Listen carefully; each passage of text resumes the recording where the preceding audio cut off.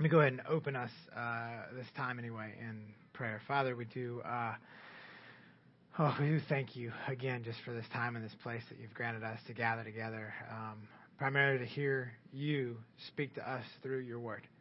And so we pray this morning that you would do that, and that you would continue to speak to us through your word. Holy Spirit, we pray that you would continue to illuminate, to make sense of your word to us, that we might understand it with the purpose of applying it to our lives.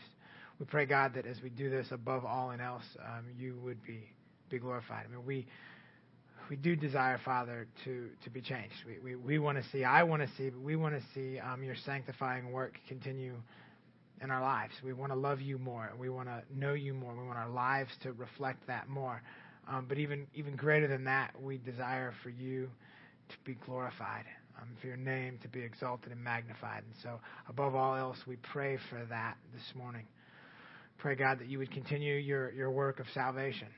God, that you would save the lost among us. Lord, we pray that you would bring the lost across our paths within this church and even within our lives, Father. That we would have opportunity to proclaim your glorious gospel to them, that you might save them. Again, Jesus, we love you and we praise you, and we ask these things in your name, ultimately for your sake. Amen. We're going to continue our study this morning in Acts, and we're going to continue really with Luke's prologue, which is the first 11 verses. Last week, as an introduction to Acts, if you weren't here, we kind of went through an introduction of Acts, which was more just like a lecture than a sermon. And we do or will have that up on the website. So if you weren't here last week and you want to kind of get that overview, you can get on our website and listen to that and kind of get some background information. And so we looked at just briefly looked at verses 1 through 5 last week of chapter 1 as we introed it. And today we're going to be picking up and looking at verses 6 through 11, dealing with the Ascension. And what I want to do before I actually read verses 6 through 11 and to consider those verses, I want to read from the Synoptic Gospels for you. Synoptics, Matthew, Mark, and Luke. Synoptics, synonym, same, similar, right? And in those three Gospels accounts that I'm going to read, it's just kind of the very end. The Ascension narrative, or Christ's last moments with them. Just to kind of give you a greater context of what we're about to read in Acts.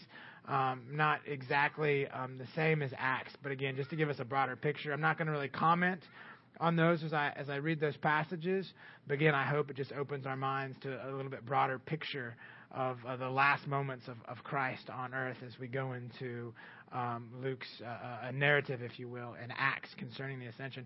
So I'm going to start in Matthew chapter 18. I'm going to go from 28. Sorry, I'm going to go Matthew chapter 28 to Mark 16 to Luke 24. I know I ran through that pretty quick. I'll tell you one more time, and then I'm just going to go there as I read. So we're going to look at Matthew 28, 16 through 20. I'm going to read Mark 16, 14 through 20, and then Luke chapter 24, verses 44 through 53. If you want to follow along, you can. If not, I'll just read it. Like I said, I'm not really going to comment. I'm going to read those, and then we're going to jump over to Acts chapter 1, and we'll begin with Luke's a narrative of the Ascension, Acts 1. So Matthew 28, verse 16 through the end, 20. Now the 11 disciples went to Galilee, to the mountain to which Jesus had directed them. And when they saw him, they worshipped him, but some doubted. Jesus came and said to them, "All authority in heaven and on earth has been given to me. Go, therefore, and make disciples of all nations, baptizing them in the name of the Father and of the Son and of the Holy Spirit, teaching them to observe all that I have commanded you, and behold, I am with you always to the end of the age." Now flipping over real quick to Mark 16, 14 through 20. Afterward, he appeared to the 11 themselves as they were reclining at table, and rebuked them for their unbelief and hardness of heart, because they had not believed those who saw him after he had risen. And he said to them, "Go into all the world and proclaim the gospel to the whole creation. Whoever believes and is baptized will be saved, but whoever does not believe will be condemned. And these signs will accompany those who believe. In my name they will cast out demons.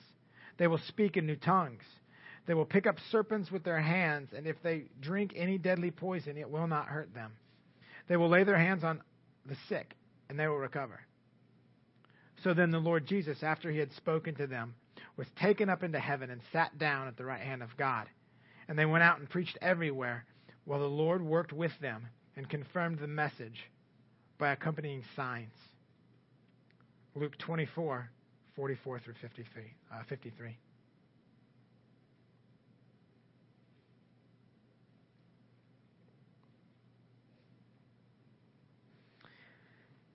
And then he said to them, "These are my words that I spoke to you while I was still with you, that everything written about me in the law of Moses and the prophets and the Psalms must be fulfilled."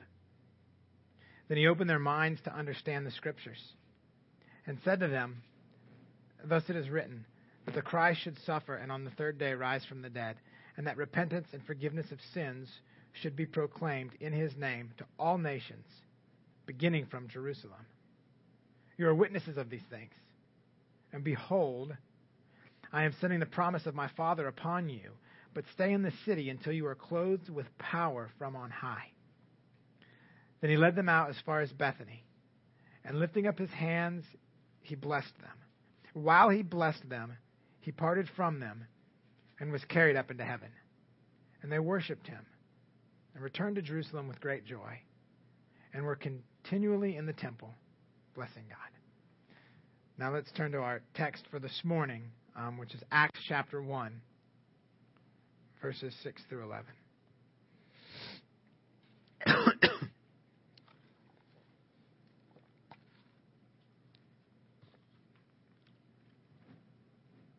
Starting in verse 6.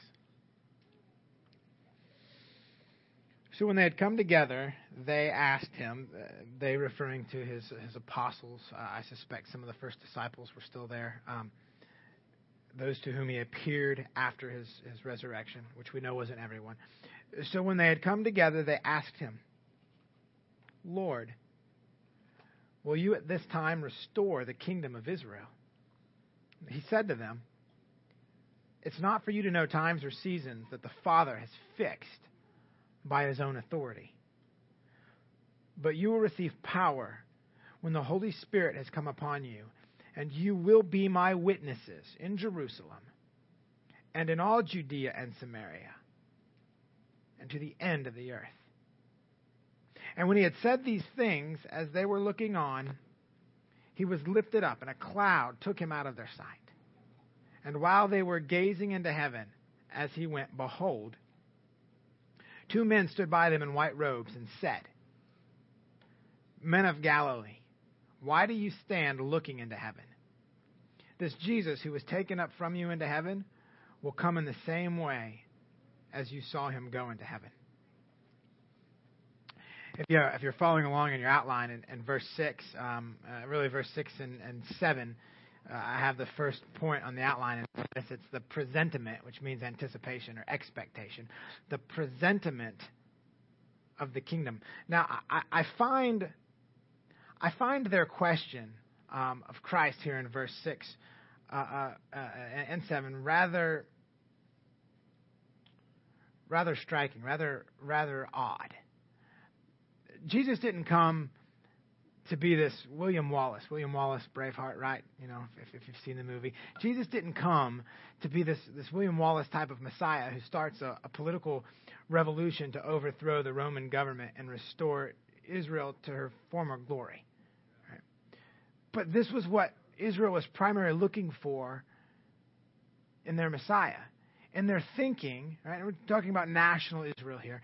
And their thinking, they didn't need a spiritual savior, but they needed a political savior, right? This in part is why Herod felt threatened, right? The Jews were expecting a political savior. Matthew chapter 2, verses 1 through 6. Now, after Jesus had been born in Bethlehem of Judea, in the days of Herod the king, behold, wise men from the east came to Jerusalem, saying, "Where is he who has been born King of the Jews? For we saw his star when it rose, and we have come to worship him." when Herod the king heard this, he was troubled. And he was troubled because he thought there was another king that was going to come and overthrow him politically, right? Then and there. He was troubled, and all Jerusalem with him. And assembling all the chief priests and scribes of the people, he inquired of them where the Christ was to be born. They told him, in Bethlehem of Judea, for so it was written by the prophet, and you, O Bethlehem, in the land of Judah, are by no means least among the rulers of Judah, for from you shall come a ruler who will shepherd my people. Right? Peter, in Matthew 16, so if you want, let's turn there real quick. Matthew 16, in his expectation that Christ was coming to set up a political kingdom here and now, in fact, attempted to rebuke Jesus. So we see in Matthew 16, verses 21 through 23. From that time, Jesus began to show his disciples that he must go to Jerusalem and suffer many things from the elders and chief priests and scribes and be killed, and on the third day be raised. Peter took him aside and began to rebuke him, saying, Far be it from you, Lord. This shall never happen to you. Again, Peter's thinking, right, that you're coming to reign and rule here and now and to set up this earthly kingdom. So he begins this rebuke of Jesus, and Jesus turns to him and he says, Get behind me, Satan. You are a hindrance to me, for you are not setting your mind on the things of God, right? Jesus came to establish his spiritual kingdom, right? Jesus says you are not setting your mind on the things of God, but on the things of man, which was this desire in part for this here and now political kingdom, right? And so Jesus, throughout his ministry, through his actions and through his words, made it clear that he didn't come to establish a political kingdom, if you will, and to politically save. He came to establish a spiritual kingdom, right? To be a savior spiritually. And so it's in that I find this question initially, right? And part of my finding it odd is out of ignorance, but I find it kind of odd. I'm like, so after all of this, has Christ not demonstrated to them that he came to establish this spiritual kingdom and not this political kingdom? At least not now, not yet, right? Now this question, kind of digging in the Word, this question in part was motivated by the promise of the pouring out of the Holy Spirit and a connection between the pouring out of the Holy Spirit, a connection between that and the restoration of Israel. We see these connections that most likely the apostles at the time were making when Christ promised the Holy Spirit. We see this coming from the Old Testament. So let's look at Ezekiel 39 first. Ezekiel chapter 39, verse 28 and 29.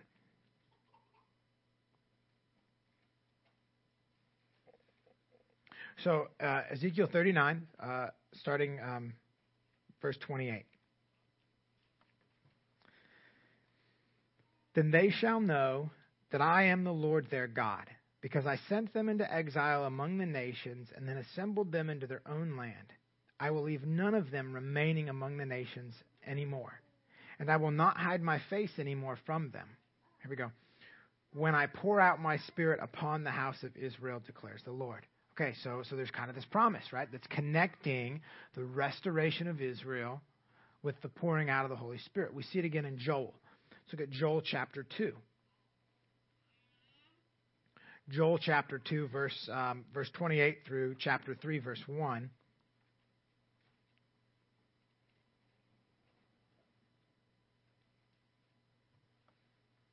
Joel 2, verse 28. And it shall come to pass afterward that I will pour out my Spirit on all flesh. Your sons and your daughters shall prophesy. Your old men shall dream dreams, and your young men shall see visions.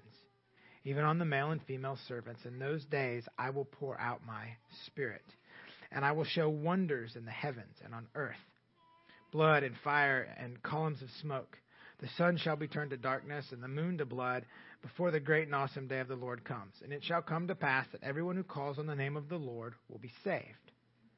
For in Mount Zion and in Jerusalem there shall be those who escape, as the Lord has said, and among the survivors shall be those whom the Lord calls. For behold, in those days and at that time, when I restore the fortunes of Judah and Jerusalem. So again, right, the apostles having this connection in their mind, right, pouring out of the Spirit, restoration of Israel. So Jesus says, just prior to the ascension, he says, I'm going to very soon, right, pour out my Spirit upon you. So these guys, they hear that and they're thinking, restoration, right, restoration of Israel. Now, Jesus' response, let's go back to Acts. I find initially their question odd, but once I make the connection between the Old Testament promises, I say, okay, I can see where they got that question, right? Pouring out of the Spirit, restoration of Israel. So maybe not as odd as I originally thought. But I find Jesus' response rather, I'll say, informative. So Acts 1, verse 7. He said to them, it is not for you to know times or seasons that the Father has fixed by his own authority.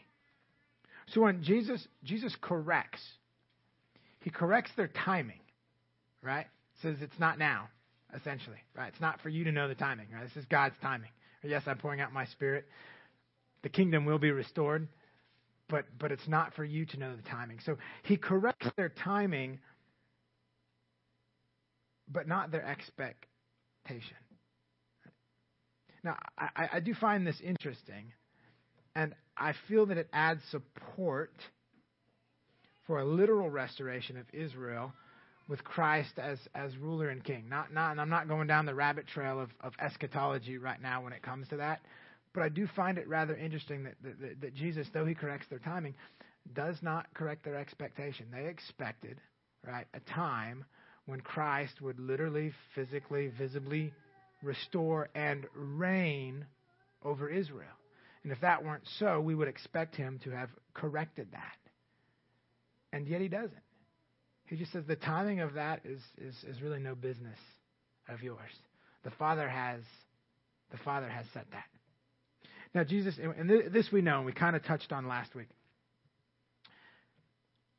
Jesus came as spiritual, right? Savior, Messiah, right? And reigns and rules now in the lives of believers who are in a way a realized or spiritual Israel. And yet, like his apostles, I do personally have an expectation that he will one day restore Israel. Now, I view this, and again, I'm not going to go down this rabbit trail today, right? But I do view this from a quasi-historic, premillennial view of eschatology and end times, okay? When he does this, and here's the thing. When he does this, it's not about Israel or about us, but it's about him setting things right, okay? Again, not going down the rabbit trail of end times. Okay, it's in the text, so I do want to mention it briefly. But I also want to mention that I know some of us vary on our views concerning this, and that's okay. Polhill, author of a commentary that I have concerning this, he says, neither did Jesus reject the concept of the restoration of Israel. Instead, he politicized it, and this is the key, okay? This is the key to what's going on in these verses. He depoliticized it with a call to worldwide missions. See, Jesus, he redirected their attention from their focus on his coming earthly kingdom. So we'll just say second coming end times, specifically for us, right? He makes this promise, right? And immediately they're focused on his kingdom, his coming earthly, physical, visible kingdom, right? Now they didn't have the full revelation that we have now, so that would be like us, like fixated or focused on the second coming of Christ, or the return of Christ, or the consummation of the ages, right? The end of all time, regardless of where you fit on the eschatological structure, okay? What he did was he took their attention off of the coming kingdom in part, right? And refocused it on the growth and expansion of his here and now spiritual kingdom.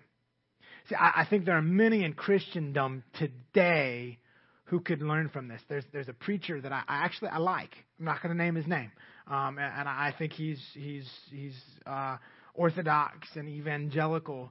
Okay, and yet he tends to. Maybe it's just the Christian radio stations that play him, but it seems like every sermon he preaches, it's on like end times, and it drives me absolutely batty.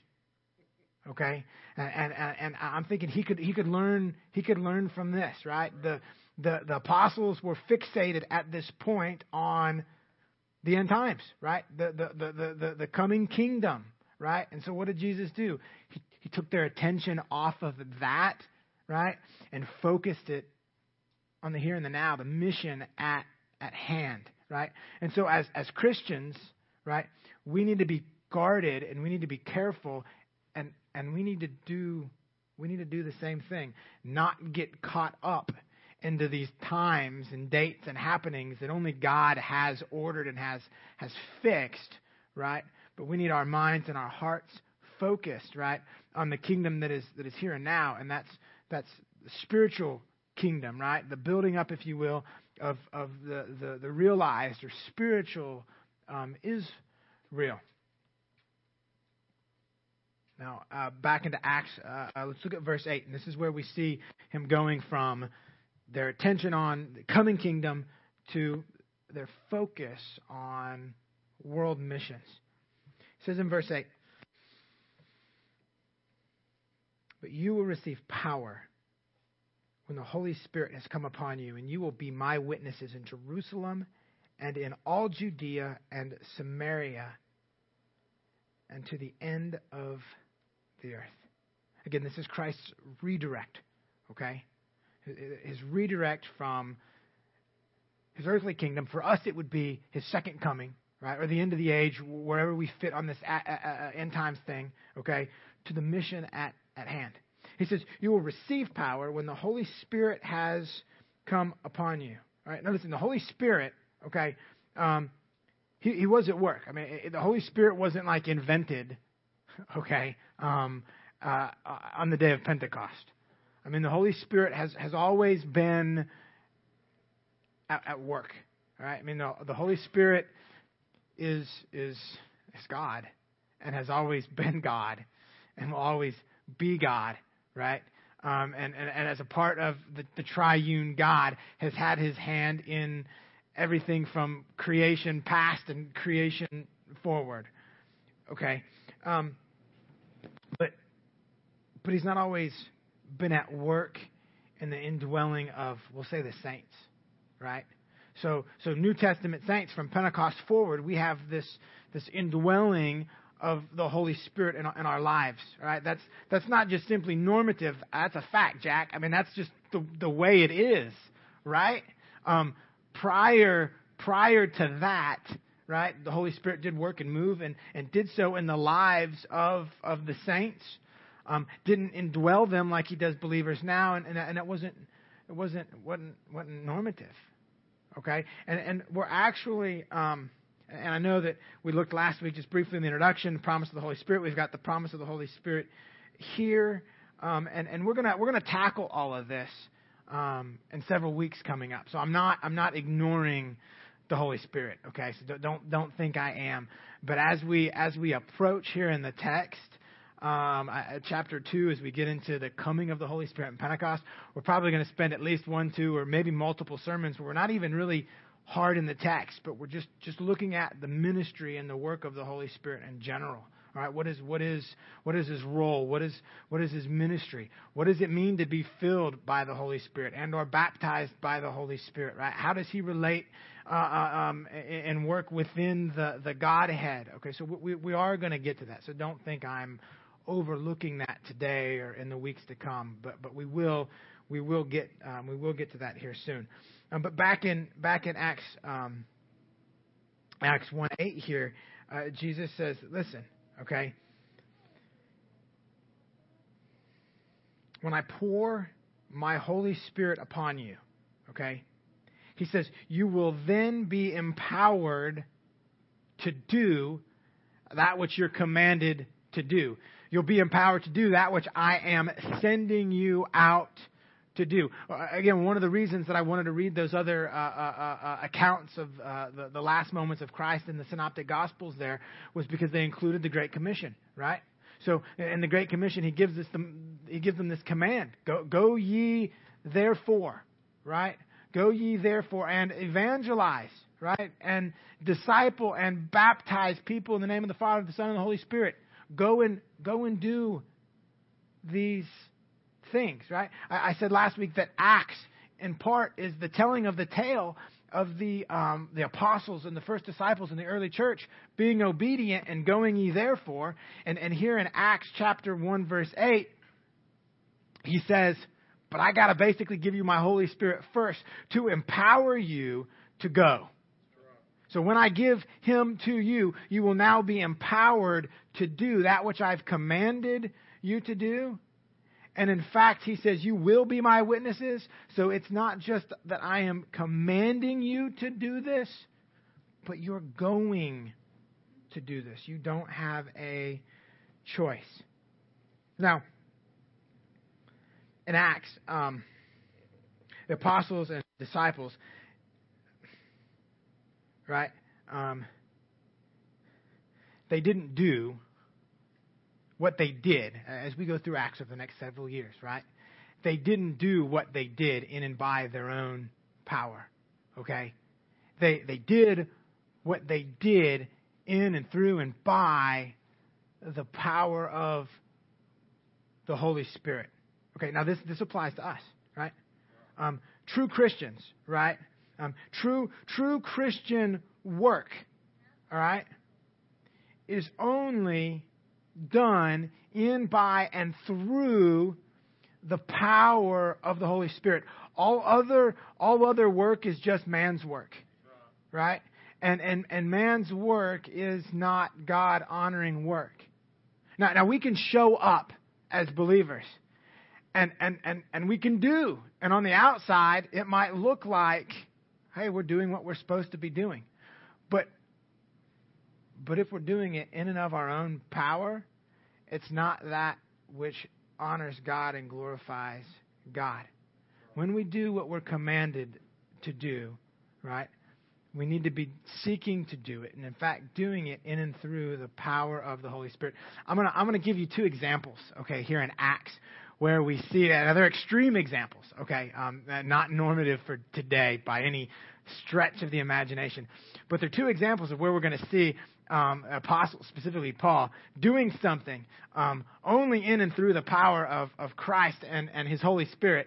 And then we see a group of 7 other individuals that are attempting to do the same thing in and through their own power, okay? And now the outcome is drastically different from the ones working in and through the power of the Holy Spirit and the ones working in and through their own power. Let's look at Acts chapter 16.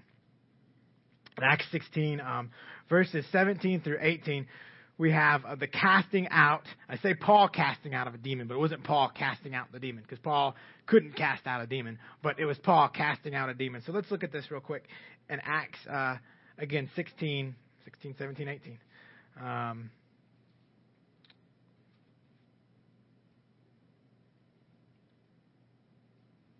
Okay. I'm gonna actually read 16, verse 16 through 18. As we were going to the place of prayer, we were met by a slave girl who had a spirit of divination and brought her owners much gain by fortune telling. She followed Paul and us, crying out, "These men are servants of the Most High God, who proclaim to you the way of salvation." And this she kept doing for many days. Paul, having become greatly annoyed, turned and said to the Spirit, said, "I command you in the name of Jesus Christ to come out of her." It came out that very hour. Now, again, understand, it wasn't Paul, right, that cast out this demon. right? It was the Holy Spirit working in and working through Paul that cast out this demon, right? From a biblical perspective that I'm aware of, right? Man, okay, we don't have power to do that, okay? And so I always kind of laugh when I hear, like, on the news about these Catholic priests that go and, like, cast out demons. I'm like, I don't know what's going on, but at least from a biblical perspective, right, it's only Christ, it's only the Holy Spirit working in and through his believers that can do this. Again, I don't think that's normative for today, so I'm not going to get into that, but I don't think it is. But at least from a biblical testimony, that's the way it's only done and can be done. And so what's going on out there is not this, okay? We have another example here in Acts, though, where a group of individuals attempt to do the same thing, but to do it in their own power. Let's look at Acts chapter 19. 19 verses 11 through 16, dealing with the seven sons of Sceva, right?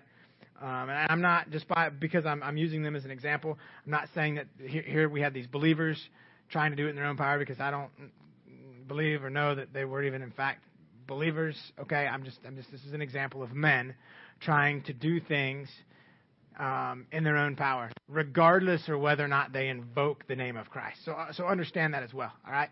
While you're turning there in Acts 19:11, just because you invoke the name of Christ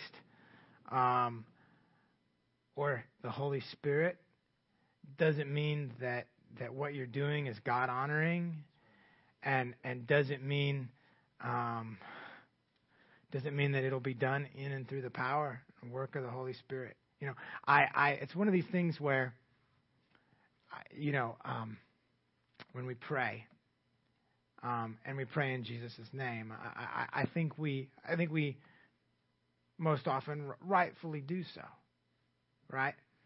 And yet sometimes I roll my eyes, figuratively speaking, okay, when I hear some people pray and their prayers, and they pray in Jesus' name. You know, the prayer might be completely unbiblical, right? And then they seal the deal because it's in Jesus' name. So we got it. We put that special tagline on there, right? That we got the formula, and I'm just like, it makes me roll my eyes, because I'm like, you know what? Just because you say something in Jesus' name doesn't make it so. Okay? Just because you try to cast out a demon in Jesus' name doesn't mean that it's the Holy Spirit working in you or through you. Okay? We see that in Acts again, 19:11. God was doing extraordinary miracles by the hands of Paul. So who was doing the miracles? God was doing the miracles. Was Paul doing the miracles? Paul was, you know what Paul was? Brother Don is a woodworker, and he makes some beautiful stuff. Those tools don't make beautiful stuff, right? The craftsman makes beautiful stuff. All right, I could use those same tools and make not quite so beautiful stuff. They might be functional stuff, okay, but not quite so beautiful stuff. Randy's an artist, right? He can take certain colors and put them together, and it's like, wow, I would take those same colors, put them together, and look like vomit. Okay, so it's not the colors, right? It's not the tools. Right? It's the one who holds the colors and holds the tools. It wasn't Paul doing the miracles. Any account in Scripture, right? When we have men performing miracles, right? It wasn't the men performing miracles, right? It wasn't Moses who parted the Red Sea. Moses didn't part the Red Sea. God parted the Red Sea. He just happened to use his tool, his instrument, Moses, to part the Red Sea, right? God did miracles through Paul. Paul didn't do miracles. So, and God was doing extraordinary miracles by the hands of Paul, so that even handkerchiefs or aprons that had touched his skin were carried away to the sick, and their diseases left them, and the evil spirits came out of them. Then some of the itinerant Jewish exorcists undertook to invoke the name of the Lord over those. Okay, so real quick. I find it funny. So we have these itinerant Jewish exorcists, right, seeking to invoke the name of the Lord over those who had evil spirits. All right. So the reality is this, and this is why I made my comment about the Catholic priests moments ago. These Jewish exorcists weren't performing exorcists. It wasn't working, because if it was, why would they have all of a sudden said, hey, we need to invoke the name of Jesus in what we're doing? Their stuff was smoke and mirrors, hocus pocus. They were charlatans. And then they see the real stuff going on with these Jesus followers, and they're like, hey, let's follow their incantations, okay? So they sought to invoke the name of the Lord Jesus over those who had evil spirits, saying, I adjure you by the Jesus whom Paul proclaims. They don't even know this Jesus. I adjure you by the Jesus whom Paul proclaims. 7 sons of a Jewish high priest named Sceva were doing this.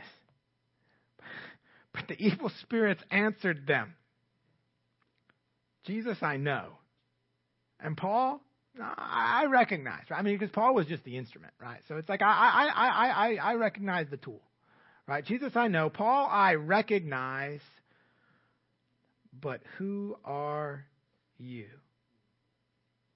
And the man in whom was the evil spirit leaped on them and mastered them all, overpowered them, so that they fled out of the house naked and wounded. And this became known to all the residents of Ephesus, both Jews and Greeks, and fear fell upon them. And the name of the Lord was extolled.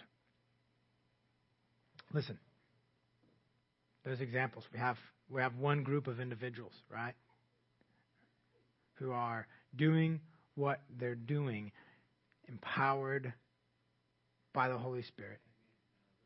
It wasn't them doing it again. It was the Holy Spirit working in and through them. We had another group of individuals, regardless of the fact if the one group wasn't believers.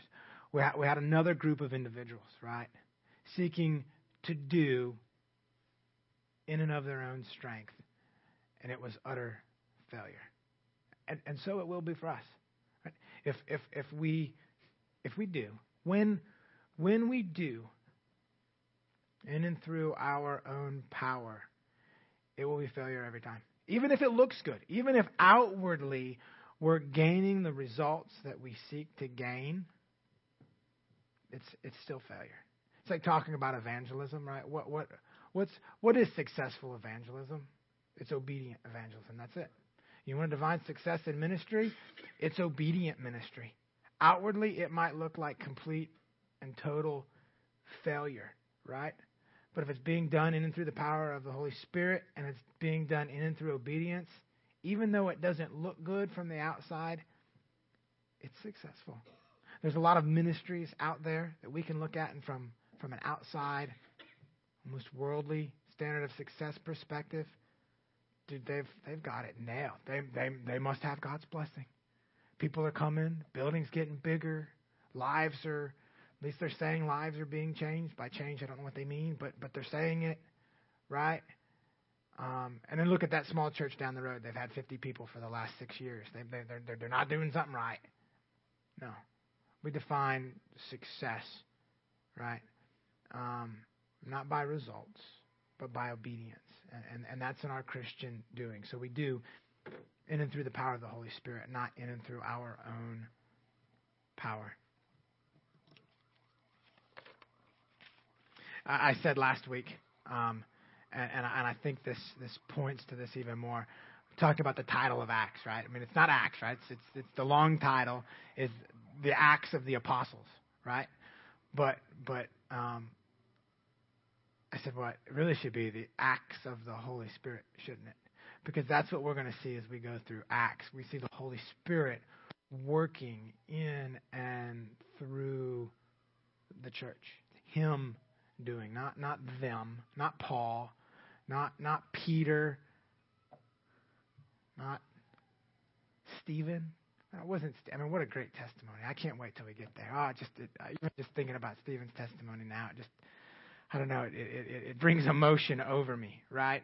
But Stephen doesn't get the credit for that. That was the Holy Spirit working in him and through him, the acts of the Holy Spirit.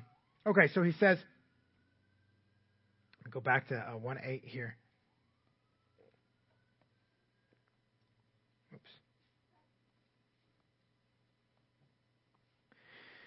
But you will receive power when the Holy Spirit comes upon you, and you will be my witnesses, right? Again, will be. You're doing it. It's a done deal. It's a command, but it's a promise. You're going to be my witnesses, right? So it's both. Witnesses. This is great.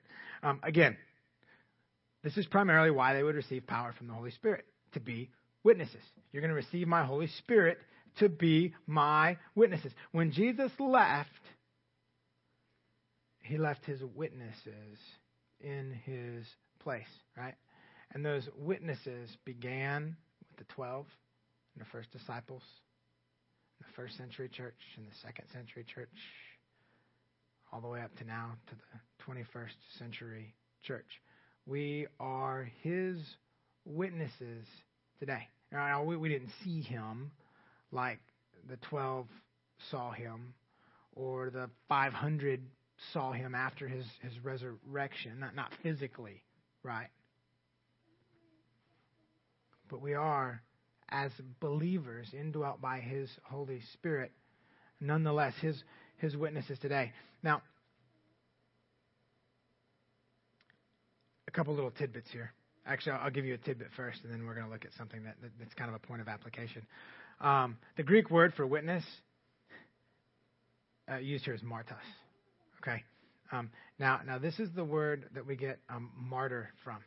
All right. So if you go to Strong's Greek concordance and you look up this word, you see martos.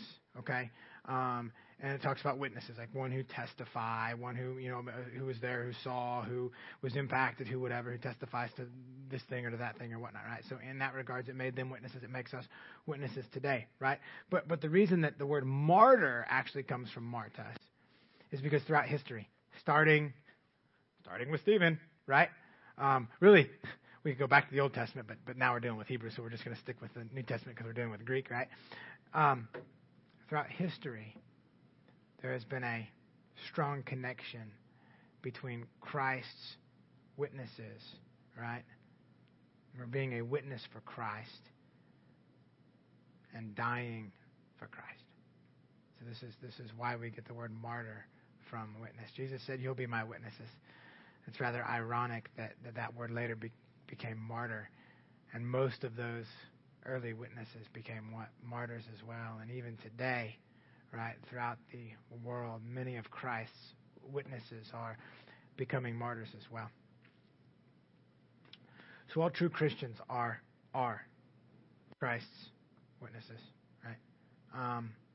So the question that we're not faced with is am I Christ's witness? You are. That's it. If you're a true believer, you're a witness. Period. There's no denying it. You can't argue with it. That's a reality. But the question is, what kind of witness are you? What kind of witness? What kind of witness am I? Okay, move on to verse 8. Sorry, not verse 8. No, we're not going to move on to verse 8. I had another point that I almost skipped over, which is very important. But you will receive power when the Holy Spirit has come upon you, and you will be my witnesses. All right, in Jerusalem and in Judea and Samaria and to the end of the earth. Verse 8, I have this like in bold and I almost skipped over it. Verse 8 is highlight it, underline it, do whatever, don't forget it. Verse 8 is the theme verse as well as the outline for the entire book of Acts. Jesus promises the Holy Spirit. He promises that they're going to receive power to be witnesses as a result of the pouring out of the Holy Spirit. And then they're going to go out, starting in Jerusalem, on this mission, right? The redirect from the coming kingdom to world missions. They're going to start in Jerusalem, then they're going to go to Judea, Samaria, and to the ends of the earth, right? And so what do we see in Acts? Starting in chapter 2.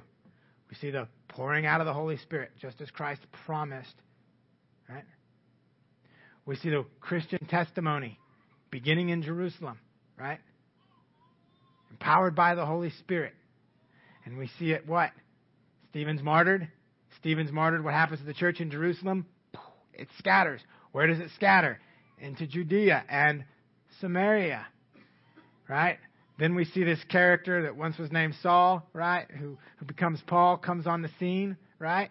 And then we start to see the witness spread beyond Judea and Samaria and eventually to Rome. Listen, Rome, okay, Rome was the world power, right? Rome was the ends of the earth. If the gospel made it to Rome in force, then the gospel made it to the entire world. Because Rome was the launching point of the gospel to the ends of the earth. And this in part, I said last week we were talking about Acts and where it ended, right? So it ends like 62-ish AD. Paul makes it to Rome, and then it ends. And we're talking about the dating, okay? So here's why I think that the book of Acts ends abruptly where it does, right? So verse 1:8, theme verse. Luke recounts this, and he says, listen, here's what's going to happen. Holy Spirit's going to come. The gospel's going to go out, starting in Jerusalem, Judea, Samaria, ends of the earth. What do we see? The end of Acts. The gospel makes it to Rome. It's like mission complete. Purpose of my writing, in part, is complete. And so I think, in part, that's why Acts ends abruptly and ends where it did. Because it was fulfilled. The promise that Christ made in 1:8, we see its completion, in part, right? We see its completion when the gospel makes it to Rome. All right, so real quick, here's your outline, right? We see the Holy Spirit, right? Chapter 2, right? So we've got the pouring out of the Holy Spirit in chapter 2. And really in verses 1 through 7, we're dealing with Jerusalem. So he says, you'll be my witnesses in Jerusalem. So verses 1 through 7, Jerusalem. Or chapters, 1 through 7, Jerusalem. And chapters 8 through 12 of Acts, we're going to be dealing with Judea, right, and Samaria. So in chapters 8 through 12, we see the gospel then going from Jerusalem out into Judea and Samaria. And chapters 13 through 28, we see the gospel going out beyond then Judea, Samaria, to the ends of the earth, which is going to be idealized by its arrival in Rome in the very end of chapter 28. So again, we have an outline of the entire book in 1:8. So it's very important. So that's why I have it highlighted, right? I have it highlighted in my, it's not my iPad, but it's highlighted, okay? And I have it highlighted in my umpteen Bibles at home, right? Very important verse. Okay. Final point, the promise of return. Verses 9 through 11, and actually really short here. Just a narrative, though it's 3 verses. It's easy to tackle and sum up. When he said these things, as they were looking on, he was lifted up, and a cloud took him out of their sight. And while they were gazing into heaven as he went, behold, 2 men stood by them in white robes and said, Men of Galilee, why do you stand looking into heaven? This Jesus, who was taken up from you into heaven, will come in the same way you saw him go into heaven. So first, listen, we've got this promise that Jesus is going to return in the same way that he went. All right? Let's see. He left visibly, right? He left physically, okay? And he left, well, going up into the sky. Right? Literally. I mean, it was literal, okay? So when he returns, he's going to return literally. Right? Not as some would contend that he returned spiritually after 70 AD and that was the second coming of Christ. No. He's going to literally return just as he literally went. And when he returns, right, regardless of where we sit on this eschatological spectrum, when he returns, he's going to return visibly. He's going to return physically. This is a promise. This is a guarantee. The angels said it. God said it. I believe it. That's it, right? Doesn't matter if I believe it. God said it, right? That's it. Okay? But Jesus is coming back. That's the reality from this verse. Is Jesus is coming back. But the angels, right? They really rebuked these folks that were there, right? So I'm gonna sum up. I'm gonna sum up in just a couple words. Actually, a couple's too, so it's several words. I'm gonna sum up in several words what the angels said to the apostles, disciples, those who were there when they saw Jesus lifted up into the sky. Okay? They said this. They said it's time to get busy because he's coming back. That's what they said. It's time to get busy because he's coming back. He just made you a promise. He just outlined your mission. It's time to get busy because Christ is returning. So how do we apply this, right? Listen, anticipation is good, right? It is. They were anticipating his kingdom, right? Their timing was off. Their expectation and their anticipation was good. They were staring at the sky, right? I suspect in part, even though the angels hadn't showed up, anticipating the time that they would see him again, not knowing how it would be, right? Anticipation is good for us. Anticipating Christ's return, anticipating the end of the age, anticipating the moment that he sets all things right, that's good. But it's not something for us to be fixated upon, because we have work to do.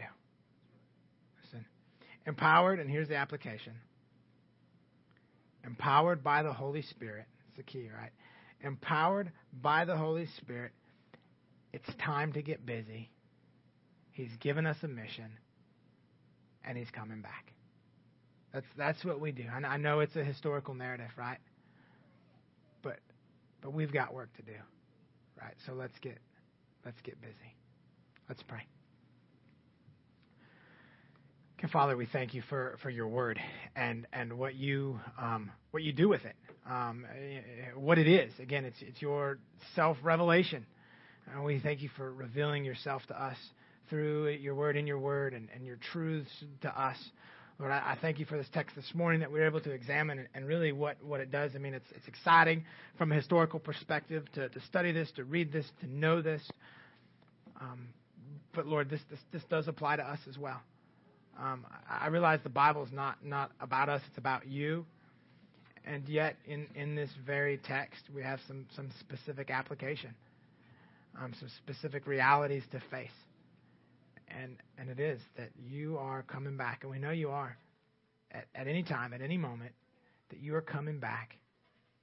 And until that day, until you either call us home or until you return, that we've got work to do.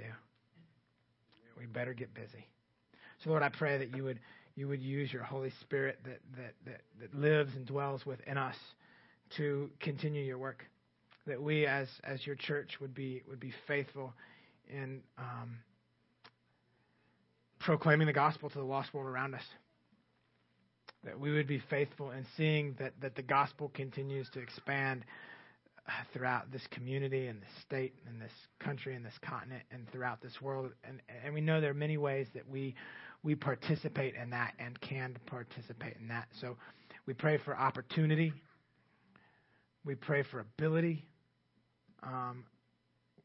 We pray for conviction when we either, one, sit idly by, or two, seek to do it in our own power. That, one, we wouldn't remain idle, and that we would only do it in and through the power of the Holy Spirit working within us. Again, Lord, we love you, and we praise you. And we thank you for all you've done. We thank you for all you're doing and for all that you will do. Jesus, we pray these things in your name, one, because we have an ultimate desire to see you glorified, to see your name become famous throughout the world, that you would receive the greatest glory. Amen.